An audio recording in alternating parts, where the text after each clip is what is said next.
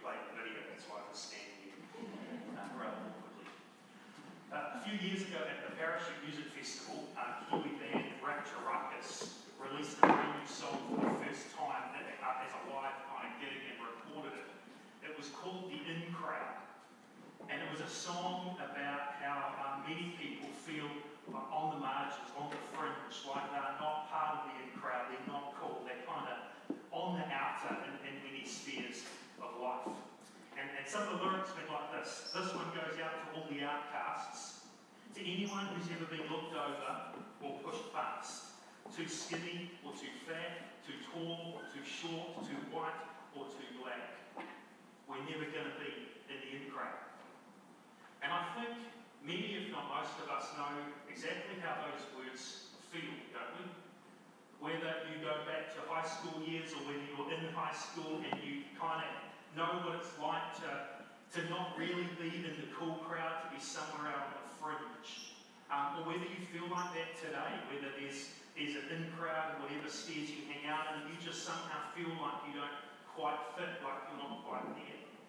I know that many people feel that in terms of their ethnicity. If you're in a minority in terms of your ethnicity, whether in a country or whether in a church family or anything like that, if you're one of the few of your particular ethnic background, you can sometimes feel a little bit of a sense of on the margins and on the fringe of things.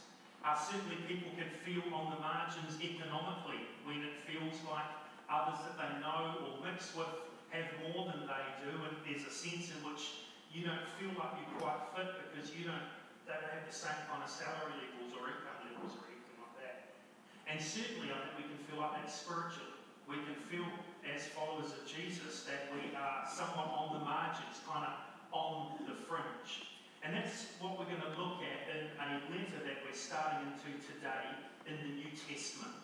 We are in a series this year that we're calling Love Right Where You Are. It's a challenge for us to think about what it means to live out our faith in this world, to be much more overt about the fact we're followers of Jesus, and to be willing to share our faith as we love people right where God has placed us in all the various spheres and relationships that we're in. So we started the year in the book of Jonah and looked at the way that Jonah was called by God to love in a particular place called Nineveh, which he hated. And the challenge of Jonah is how similar we can be to Jonah. And the idea of that Jonah series was to challenge us about how much we really actually do love right where we are, and how much we really do care about the lost people around us, with the challenge of that series that I am Jonah. And then in the few weeks between Easter and Mother's Day, we did this more of a prayer series really, which, having been challenged by the message of Jonah, was then a challenge to us to come before God and ask Him to change us.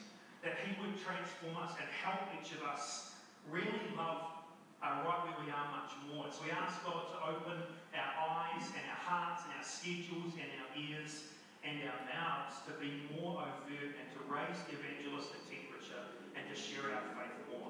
So having done those two series, we're now jumping today into our third series for the year, which is in one of the letters of the New Testament that I think, almost more than anywhere else in the Bible, does an outstanding job of showing us how we should love right where we are and what exactly that looks like.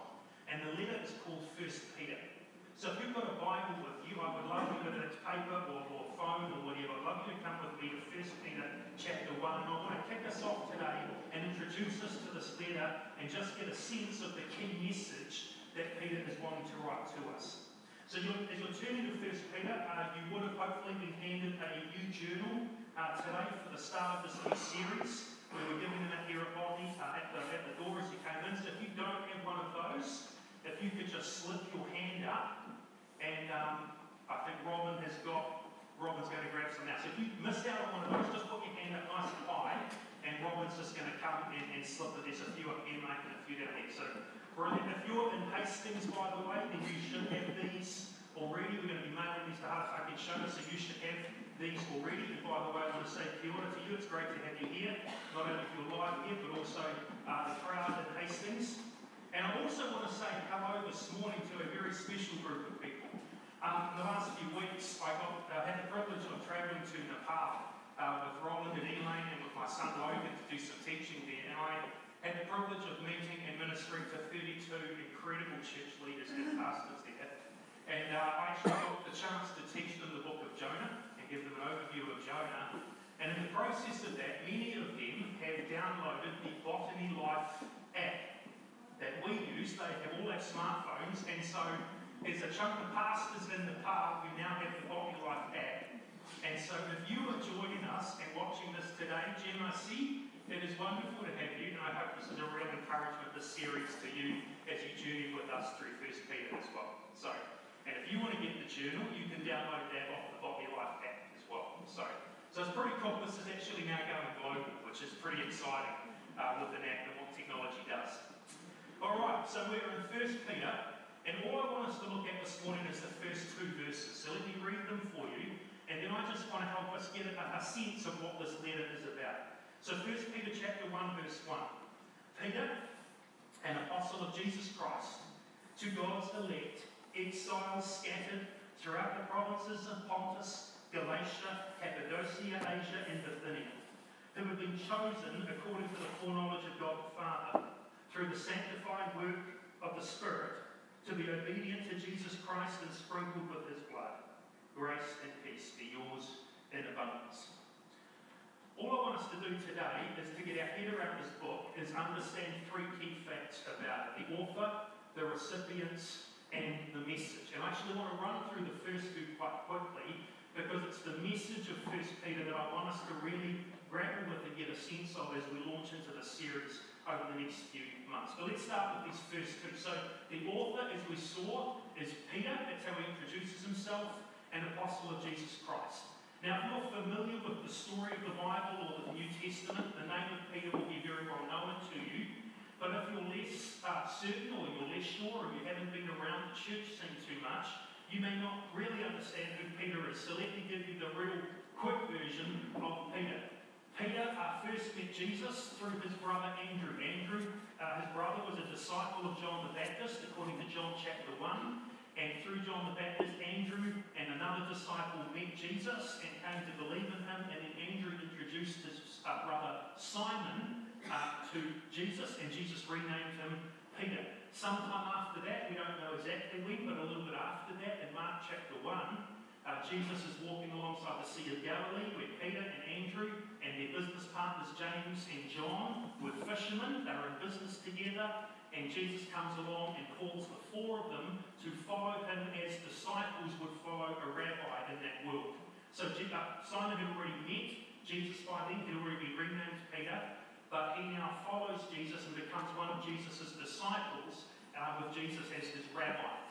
And then sometime again later, and again we don't know the time frame, but there's now quite a group of people, men and women, following Jesus as his disciples. And out of them, Jesus chooses 12 of them to be the key leaders that he trains, and he calls them apostles.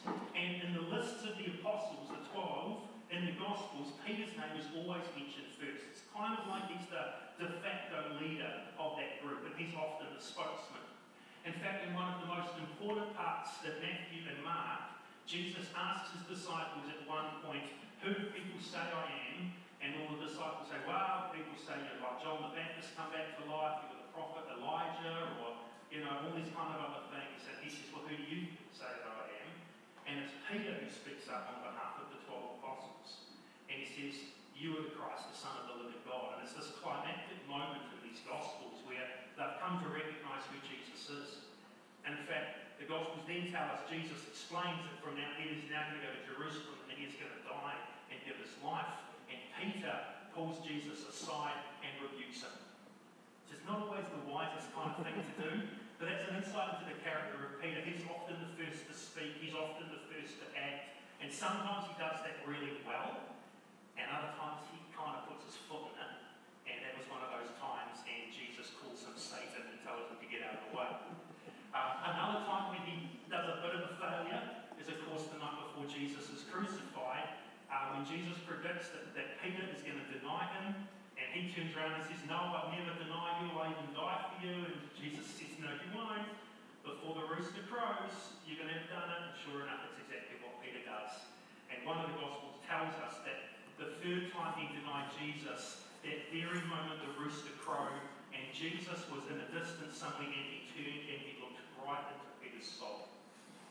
And that must have been one of the worst moments of Peter's life, where he had done exactly what he said he wouldn't do, denied he ever knew Jesus. But beautifully, at the end of John's Gospel, Jesus, specifically having risen from the dead, seeks Peter out and restores him to ministry in a beautiful way. When you get out of the Gospels, you find that Peter becomes one of the most important leaders of the early church. He actually had a visit, according to 1 Corinthians 15. Jesus, having been risen from the dead, specifically sought Peter out and appeared uniquely to him. Peter becomes a key leader in the early church in Acts chapter 1. He's the one setting the agenda as they await for the coming of the Spirit. When the Holy Spirit comes on the day of Pentecost, it's Peter who stands up and preaches the very first message that Jesus is alive. He is the Son of God. He was crucified and he rose again. And in Acts chapter 4, he and John are dragged before the very religious leaders that just a few weeks before had crucified Jesus.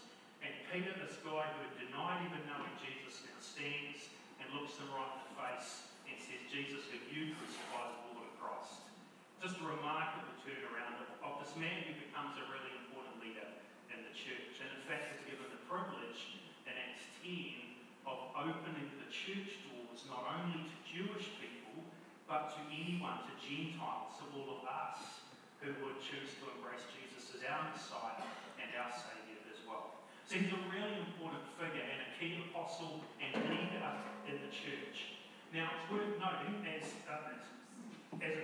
we see here in verse 1, this is a letter from Peter, that's how it's described. It's worth noting that there are a number of liberal scholars today who deny that Peter wrote this letter. And there's a number of reasons for that, and I really don't understand how you can write Peter and not be Peter, but anyway, they argue that that's the case. One of the main reasons they say that is because the Greek text of 1 Peter is actually beautifully written. For the scholars that know that, the guys who taught me, because my Greek's pretty rudimentary, but they say that the way that this is written is actually quite eloquent. And so they look at Peter, who was this fisherman in Galilee, and they say, that's unlikely that he would have written this letter. In fact, they point to this the story of when he was up in front of the Jewish leadership and explaining who Jesus is and saying, we're not going to back down. And it says the Sanhedrin saw the courage of Peter and John, realised they were unschooled, ordinary men. And these critics point to that and say, there's no way that someone unschooled and ordinary, just a basic fisherman, would have had the skill to write such an eloquent letter as 1 Peter is in the original language. But that's not necessarily the case at all. Scholars now tell us that many of the residents of Galilee, because Galilee had a real Gentile presence, many of them would have spoken Greek. In fact, Peter and Andrew and James and John were in business together fishing. It looks a substantial business. They had servants and employees. It's highly probable they were bilingual and spoke Greek. But the other part to that as well is if you flip to the end of 1 Peter, you read this in the conclusion of the letter, with the help of Silas, whom I regard as a faithful brother, I've written to you briefly. Silas was an associate of Paul in the book of Acts, who journeyed with Paul on the second and third missionary journeys, who actually helped Paul to write some of the other letters of the New Testament, like 1st and 2nd Thessalonians. So it's highly possible, actually, that Silas served as Peter's secretary, and the eloquence of this letter may actually be down to the fact that Peter was writing with some help. At the end of the day, I think the liberal scholars are nuts, basically. I think when you say, hi, I'm Peter, and I'm writing this letter, I don't think the church would have accepted it when it was, Joe Blow 50 years later saying, hi, I'm Peter. In fact, the books that many scholars today say, well, they should be in the Bible, that the early church rejected, they rejected because they could show pretty easily they were not written by the apostles. 1 Peter was embraced very quickly because it has the hallmarks of a letter written by an apostle explaining the gospel. So this is Peter. Peter, who was one of the key leaders of the church, and so we can trust what he says about living the Christian life. But Peter, who was a man who really understood God's grace, who at times showed amazing faith and extraordinary courage for God, at other times made horrendous mistakes and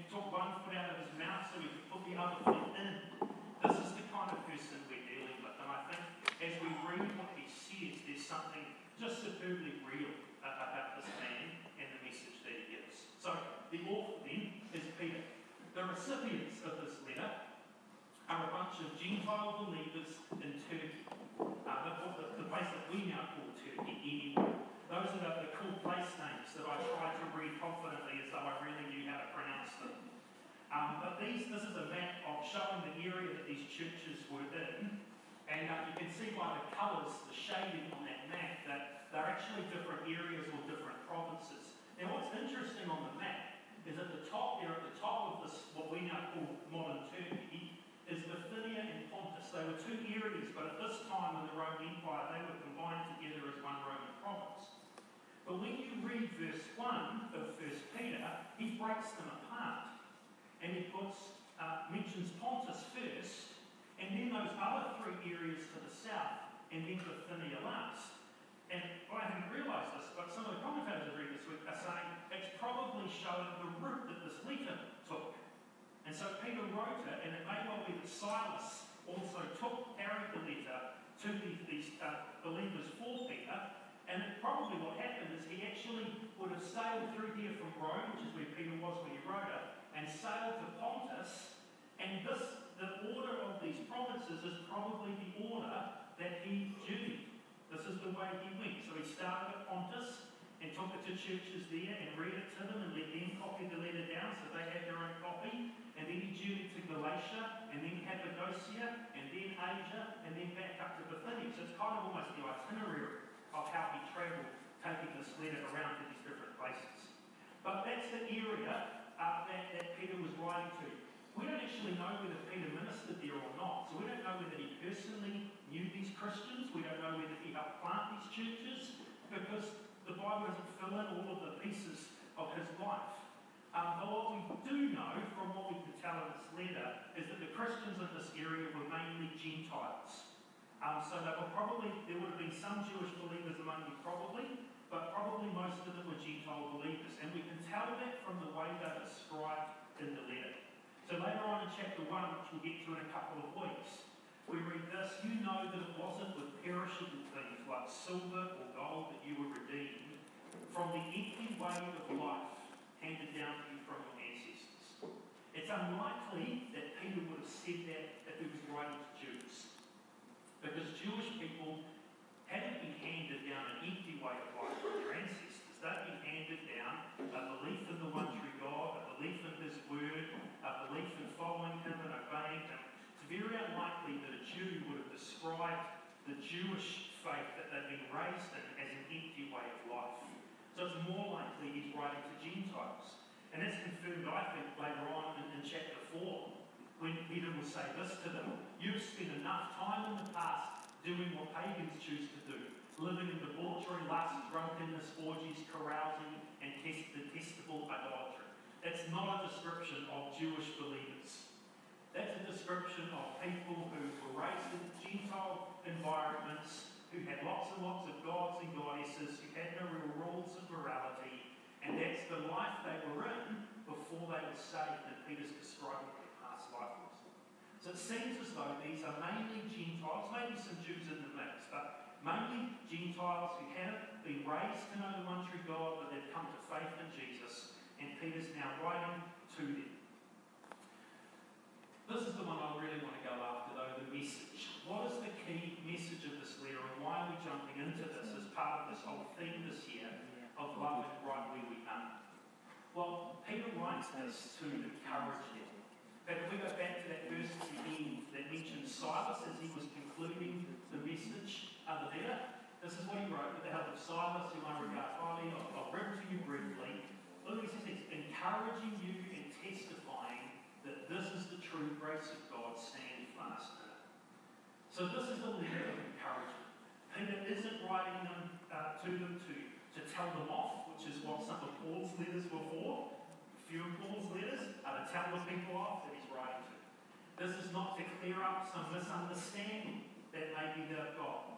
What Peter's doing is he's writing a letter of encouragement to these people who come to faith in Jesus out of some pretty, rough lifestyles and pasts that they've come to believe, but they're hitting some bumps in the road, and so Peter is writing a letter to them to encourage them.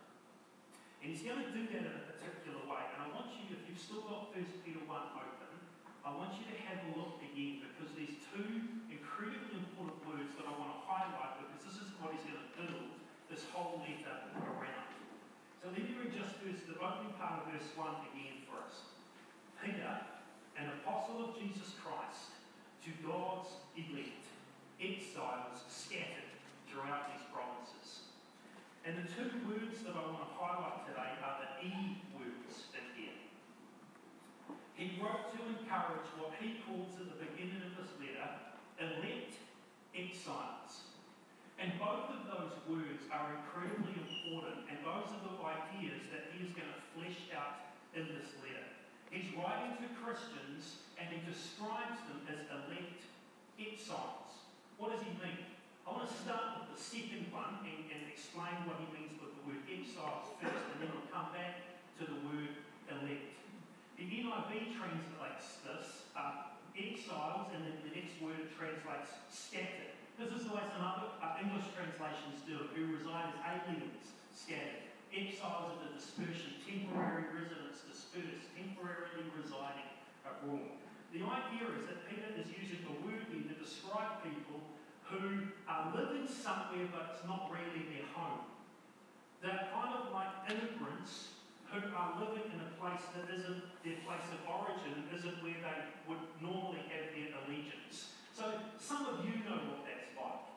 You now live in New Zealand, you reside here, but this isn't where you were born. You have immigrated to this place, and you may now have walked through the process and become citizens of New Zealand, or you may be further back in that process and you're, I don't know what a temporary resident or a permanent resident or whatever the terminology is. But the idea is that you were born here, you came here, but this isn't actually, when you talk about home, home's still probably Malaysia or China or Zimbabwe or Samoa or wherever it is that you're from. That's home, but now you live here. And this is kind of home, but you don't completely fit. Michelle and I were kind of like that for 3 years. We lived in Texas, and we enjoyed the place, and we enjoyed the people that we knew, and we made a home there, and we built friendships and found a church family, and that was our residence, but we weren't really from there. And we knew that at some point we were leaving there again, and so while we settled there and made friendships, we didn't completely fit. You know, when they would stand and say the Pledge of Allegiance to the American flag, we were kind of just standing there. Because A, we didn't know how to say the Pledge of Allegiance, and two, even if we did, we weren't going to pledge our allegiance to the American flag. Because we were aliens. Not ET aliens, but foreigners in that place. We were exiled, we were temporary residents. And that's the idea that Peter's trying to use here. He's describing what it's like for these people who are now followers of Jesus and saying this is what it's like to be a follower of Jesus in the world.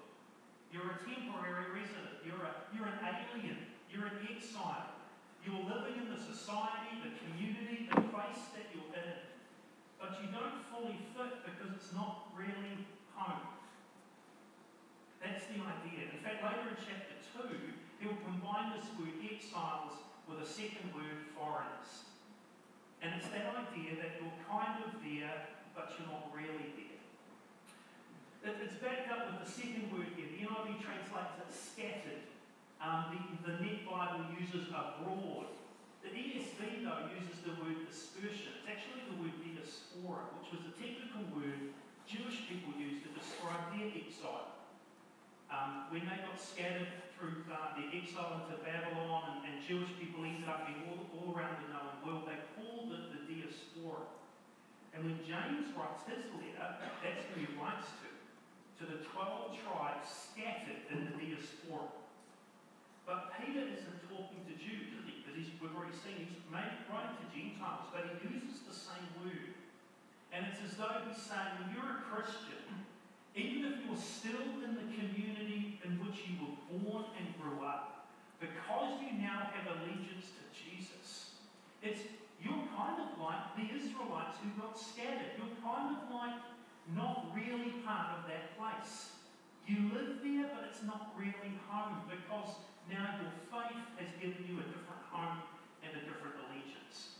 And it means it's just slightly strange. He's acknowledging that to be a Christian means slightly on the margins, on the fringes.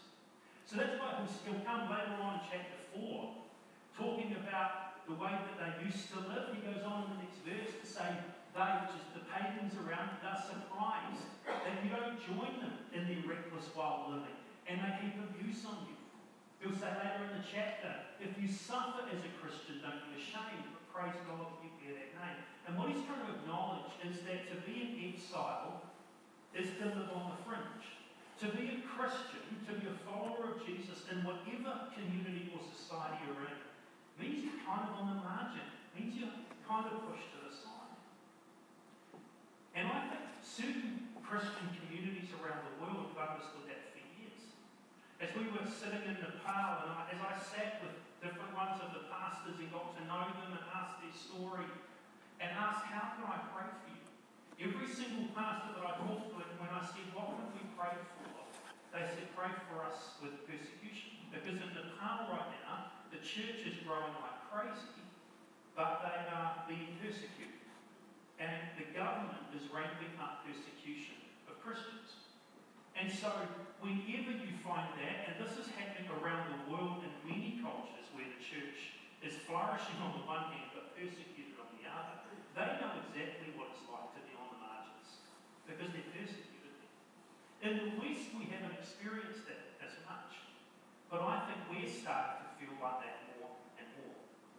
I was reading one commentary written this week by a Puerto Rican pastor. His name is Juan Sanchez. And he writes this, in our own day, it is becoming increasingly difficult to live as a Christian. It feels more and more that we're exiles in a world we once called our own.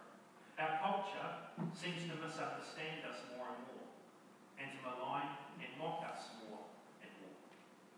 And if you're reading that going, no, I don't know if that's true, just think for a moment about Israel for that. I don't think Israel's been very wise. I would never recommend Twitter or social media for a theological discussion. I just don't think it's a great way to try and share our faith, because it's always going to be misunderstood. And when you can only tweet a certain number of words, how do you explain the nuances of our belief on a tough doctrine like homosexuality or something like the doctrine of hell? I just don't think the way he's gone about it is particularly wise. But what fascinates me is the way the media has gone after it. And I think that's actually a modern, contemporary example of what I think has happened in the last couple of decades to Christians. I think the church in New Zealand is very much now on the margins of our society. And I think we're acknowledged at times. I think, it's understood we're there, but you know what? We don't have a say. We don't have a voice. And as our society moves to debate issues like a homosexual marriage, currently euthanasia, and other issues, it is almost as though the Christian voice has been marginalised. And you can have your point of view, but don't share it. You just stay off to the side there, and we're just going to assume you're going to die out over time. And I think we are now experiencing, as Christians, what many of our brothers and sisters around the world have lived with for years, decades, even centuries. This is what it's like. We live on the margins. We are exiles, just like the original readers of 1 Peter. So the question is, how do we live when this is the reality we're in? How do we, to operate when we're on the margins of society? If we aren't able to step into debates, if we aren't really able to share too much about our faith before being ridiculed for it or just pushed aside, what do we need to do? How do you live as an exile in a world that doesn't really want to know you and wants to push you to the side? That's exactly what Peter is going to talk to us about. And there really is a few options open to us, and Christians go down various ones of these options. One option of how we should live as an exile, one option is that we just fit in. That we give up on some of the ethical ideas of what it means to follow Jesus, and we just become more and more like the world around us. And that's increasingly what a number of Christ followers are choosing to do. And so, I understand that the Bible says safe-sex till marriage, but everyone else is living with their partner, so I'm just going to live with my partner. Or I understand that I I should have integrity and honesty and have a life that's above reproach, but everyone else is just kind of fiddling the system, so why shouldn't I? I understand that my words and my character should be different from the world around us, but it's just too hard. And so I'm just gonna take it easy a bit more. I'm just gonna kind of fit in with everyone around me because it's so much easier. Peter's going to write specifically to this idea. He's going to remind us, actually, just a couple of weeks, that we have been saved so that we would live a different kind of life, that we would be humble. Another option for those who don't feel comfortable fitting in is that we opt out. We just withdraw from the world. If we're going to be pushed to the margins, then we're just going to create our own little community off there in the margins. We're not going to quite go as far as a Gloria Vale and kind of all, buy land together and buy some pretty cool clothes to wear so we all look the same. But you know what? We're going to create our own little bubble. And we're just going to hang out off to the side here, and we're going to have all of our friends who are Christian, and we're just going to all hang out together and do stuff together, and we're going to all send our kids to Elam. And I'm not saying it's a bad thing, but you know what? We can create this bubble world and hide ourselves off to the side because it's too hard and we want to opt out. And Peter is going to go after the opting out option as well and say, no, we live our lives in this world among pagan people. So we don't fit in and we don't opt out. The third thing we don't do is fight back. And again, there are Christians who are choosing to do this. Let's get militant about some of the social issues of our day. Let's see if we can really change our society and pull people back to the Bible. As though New Zealand was once a Christian country, and I'm not entirely convinced that it ever has been. But Paul would write in Ephesians 6 and say our battle is not against flesh and blood. We're not here to wage war on our society, and we're not here to legislate our morality on others. We're here to represent a different kingdom. So how do we live as exiles on the margins if we can't just fit in and adopt their lifestyle, and can't just opt out and withdraw, and just can't fight back? What are we left with? And what Peter's going to tell us in this letter is what we are meant to do, is we need to stand out. We need to live differently in the world. We need to stay connected with people who don't know Jesus. We're meant to be living our lives among pagan people, but we need to live differently. We need to live holy lives. And he's going to walk through a number of spheres of life, like being a citizen in this world, and what this looks like in the workplace, and how this should affect the way our marriages work, to try and help us understand this is the way to impact the world we're in when we live on the margins and when we push to the side. We don't just fit in, we don't just opt out, we don't fight back, we stand out. And we deliberately choose to live different lives among pagan people in the hope that God would use that to reach some of those people for him.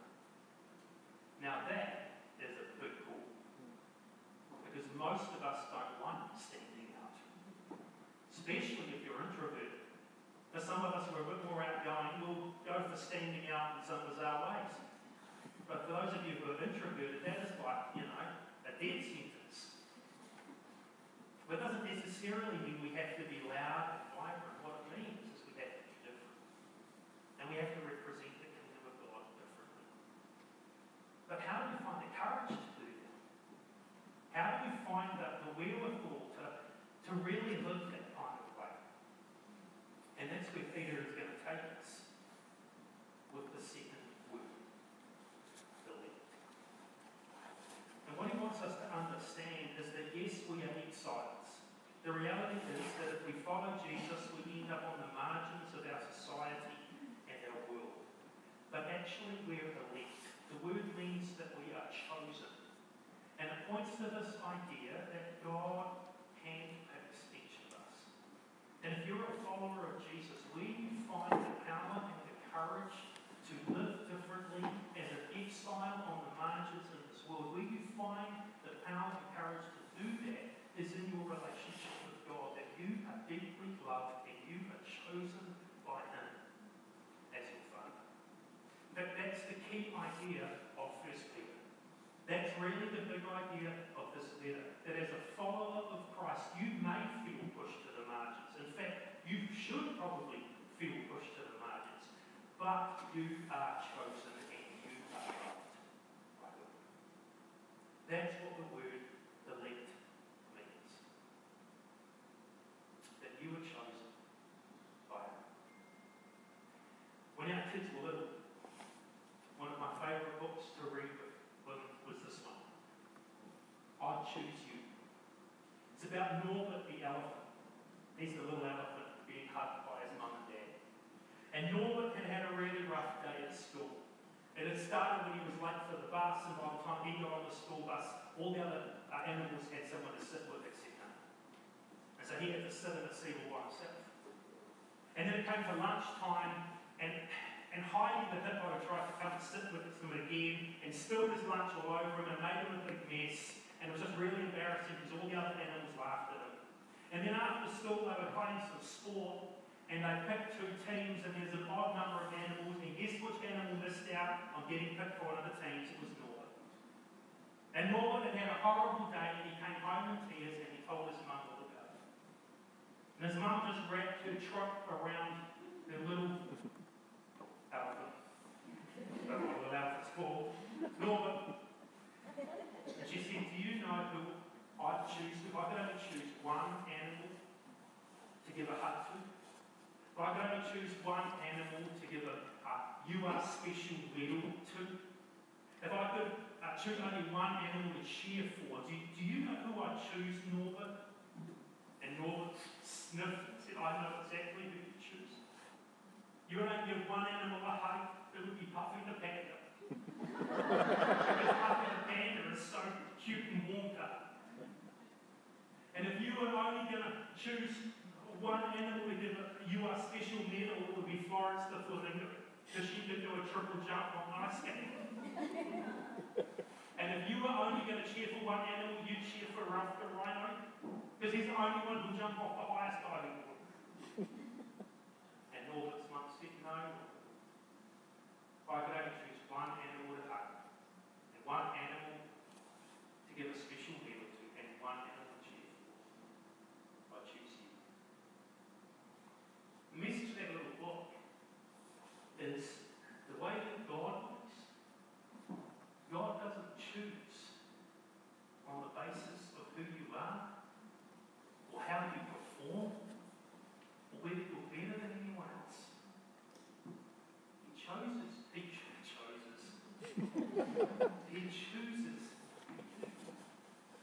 because He loves. And His love is not based on what you do or even who you are. It's based on the fact He's your Father. That's where Peter goes in verse 2. If you look at it, he says, you are God's elect. If you are a follower of Jesus, you're special. And in fact, he will invoke all three members of the Trinity. You are chosen, he says, by the Father. Which in Ephesians 1, Paul tells us means that before the creation of the world, before anything began, God knew you and He chose you. He put His love on you. Now the Bible teaches both that God elects us in eternity past and that we're responsible for responding. It teaches both divine sovereignty and human responsibility, and somehow they go together, and I don't know how they go together, but I believe them both because they're in the Bible. But that means before this whole thing started, before He spoke the light into being, God already knew that you would be on planet Earth at this time, at this hour, and He chose you. He placed His love on you.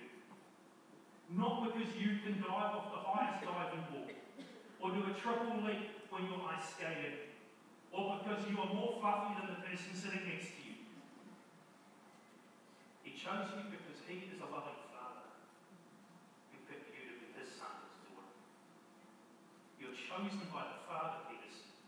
You are sanctified by the Spirit. To be sanctified means to be set apart, to be made holy. And normally when we talk about being sanctified, we talk about the process through life of God making us more and more holy. The truth is that sanctification, or this process of being made holy, works three ways. In the future, God's going to make us perfect. We're going to have no more sin one day. But at the present, we're not there yet. In the present, He's doing this process of sanctifying us, of making us holy through the work of the Spirit in our lives as we cooperate with Him. But what Peter's talking about is the past. At the moment you trusted in Jesus, He made you holy through the Spirit. There's still a process to go through to actually make you into that. But the moment you believed, you were gifted the holiness and righteousness of Jesus so that you are fully acceptable to God in His sight. You're only chosen by the Father, but you've already been made holy in God's sight through the Spirit because you've been thirdly cleansed by the Son. It's talking about the sprinkling of His blood, which is an Old Testament image of forgiveness and cleansing for all of your sins. And what Peter's doing is he's linking these two ideas. That you are an exile, but you are also elect. That you're called to live in this world for Him, even if you're on the margins. But you're not only called, you're chosen. You are loved. And because you are deeply loved and deeply chosen, that is where you and I find the energy to live for Him. And so what Peter's going to do through this letter as we explore it together is he's going to unpack these two words. And he's going to help us understand what they mean for our lives today. That we are both elect and exiles. That we are chosen and loved and called to live for Him in this world, even on the margins. And the rest of the letter is going to unpack this. So he's going to ask and answer three questions. The first question is going to be, who am I? Do I have any value? And he's going to unpack that with this idea that you were chosen. And through chapter 1 and the first half of chapter 2, he's going to help us understand what it means that we are elect. What it means that we are chosen and loved by Him. We're going to see next week, He's chosen us for a glorious future. We're going to see the week after that He's also chosen us for a distinctive lifestyle to be holy. He's chosen us at a costly price. He's chosen us and given us a brand new identity. That's what we're going to unpack over the next few weeks in the first part of 1 Peter. And Peter wants us to understand who we are before he tells us how we should live for Him. But having done that, you're chosen. Then the second question he wants to address is, okay, then how should I live? I'm on the margins of society, and yet I'm called by Him. What does it look like to live as an exile in this world for Him? And his answer is going to be, live great lives. Live good lives for the glory of God. And he's going to unpack what that looks like in our marriages and as citizens. He's going to unpack what that looks like at work. He's going to unpack what that looks like as a church family. He's going to walk through very practically, this is what it means. You're chosen and loved, and you're called, and this is how you live that out. And then he's going to end the letter by answering a third really key question. But what do I do when it's hard? Because Peter is willing to acknowledge that being this dual identity, an elect exile, someone who's chosen by God but called to live in this world, this is really hard. And in fact, we're going to suffer for it as we bear the name of Christian. And Peter's going to speak to them. And he's going to come at the end of this letter, having explained who we are and therefore how we should live. He's going to acknowledge that it's hard. And he's going to give us some advice for how to live humbly and stand firm and endure suffering. So that's where we're going in this letter. We live on the margins. If you're a follower of Jesus, you shouldn't feel completely at home. There should be conversations with lost people, whether that's at the office or at home, at school, beside the sports field, where you just cringe at some of the conversations. There should be different situations you find yourselves in with lost friends that you just feel slightly awkward. There should be times as a follower of Jesus that you do feel like a fish out of water. Now, we shouldn't be weird. We shouldn't make ourselves bizarre. But at the same time, we have to realise we are on the margins at Xmas. Actually, I think that's going to feel more like that as the years go. But we also need to understand we're called to live on the margins. We're called to do that because we are deeply chosen. As we finish this morning, I just want us to focus on these three lines. Because I think probably all of us would find ourselves struggling with one of these three. Some of you sitting here or watching this may be struggling with that first line about being a follower of Jesus. You might be here just kind of checking this thing out about what it means to follow him or trying to explore what this Christian faith is all about. My hope is that as we work through 1 Peter, you will feel drawn to Jesus. But I want you to understand something incredibly important. That it's not easy to follow Jesus. You're not being invited into a nice, easy life, and God never promises everything and all your dreams to come true and everything else. We're going to see next week He promises an amazing, glorious future. But following Jesus is hard. But it's worth it. And to know that you are chosen by God and made holy and acceptable by the Spirit and forgiven through what Jesus has done for us is huge. My prayer for you, if you're exploring what it means to follow Jesus, is that you would fall in love with Him. That you would acknowledge your brokenness, your sin, your fallenness, and you place your faith in Jesus. Maybe today. Some of you, though, may be struggling with that second line. The reality of living life on the margins. And it may be that as you look at your life, as I've just described the options, you would be forced to acknowledge that you have given it. That as you have felt the pressure of living on the margins, whether that's the pressure of peer pressure at school, whether that's some of the pressure in the workplace, the family, wider family you're part of, there have been ways that you've just let your standards slip and you've just become more and more like the people around you, and you've just chosen to give in rather than standing out. And my hope is that 1 Peter will challenge you to repent of that and to allow your life to stand out for it. Others of you may realise, you know what, I haven't given in, I'm opting out. I've just backed into a place where everyone that is close to me is Christian. And the challenge of not only 1 Peter but this entire year is for us to re-engage with faith in one that is lost and messy and sinful, but who need Jesus. And that's our job.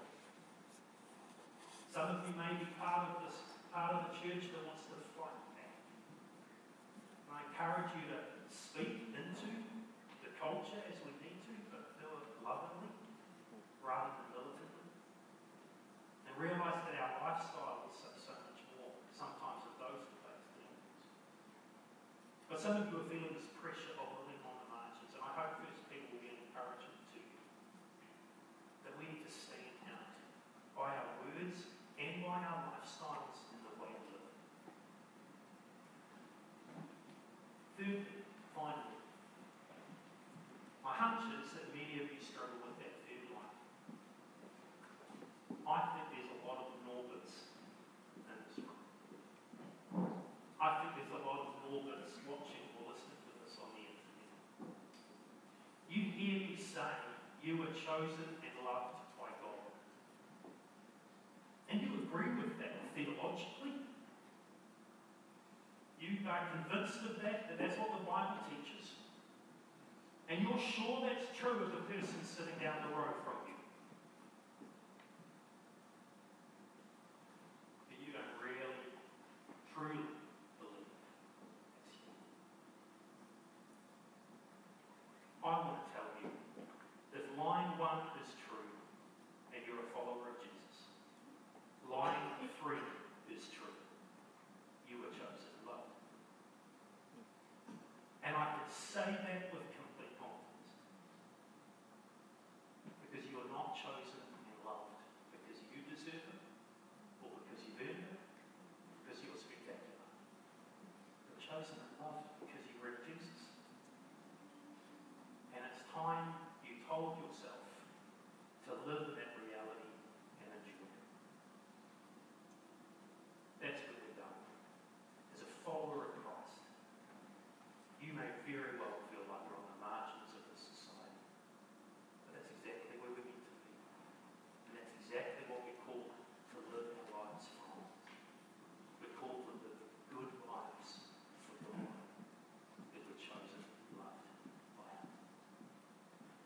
That's why I love this new song that the team taught us today at Botany here as an item. And I'm going to ask the band to come back up. And they're actually going to lead us in this song again as a chance for us to respond to God, Almighty God. I love the words of the chorus. Let me read it to you if I can find the piece of paper it's written on. Can't find it. Oh, here it is. I did find it. The chorus says, "The maker of the heavens knows my name. The author of the oceans gave me grace." And I love this song because it's describing the wonder of the reality for every one of us who are followers of Jesus. That the maker of the heavens, the author of the oceans, loves me, chose me, and calls me to live for his glory. So I'm going to pray. Now I'm going to invite us to stand here and worship and thank him that we love Jesus. God, we want to say thank you today for this amazing letter that we're going to dive into that Peter wrote to people who felt very much on the margins of their world. And he wrote to them to say that's exactly where they should be. That's exactly where we're called to live, but we're called to live amazing lives for you, just in the normal obedience of everyday life. God, you don't want us to just opt out and walk away from a pagan world, but you don't want us to give in either, just become like them, and you don't want us to attack them and go after them. You want us to stand out for you the way we live for you. But you don't just simply call us to do that. You're to remind us as we start this letter how deeply loved and chosen we are. So God, we just come to you as your people today. I pray that you would impress deep in our hearts in these next few weeks in this first part of Peter. How deeply you love us. How much you care for us. How much of who we are is now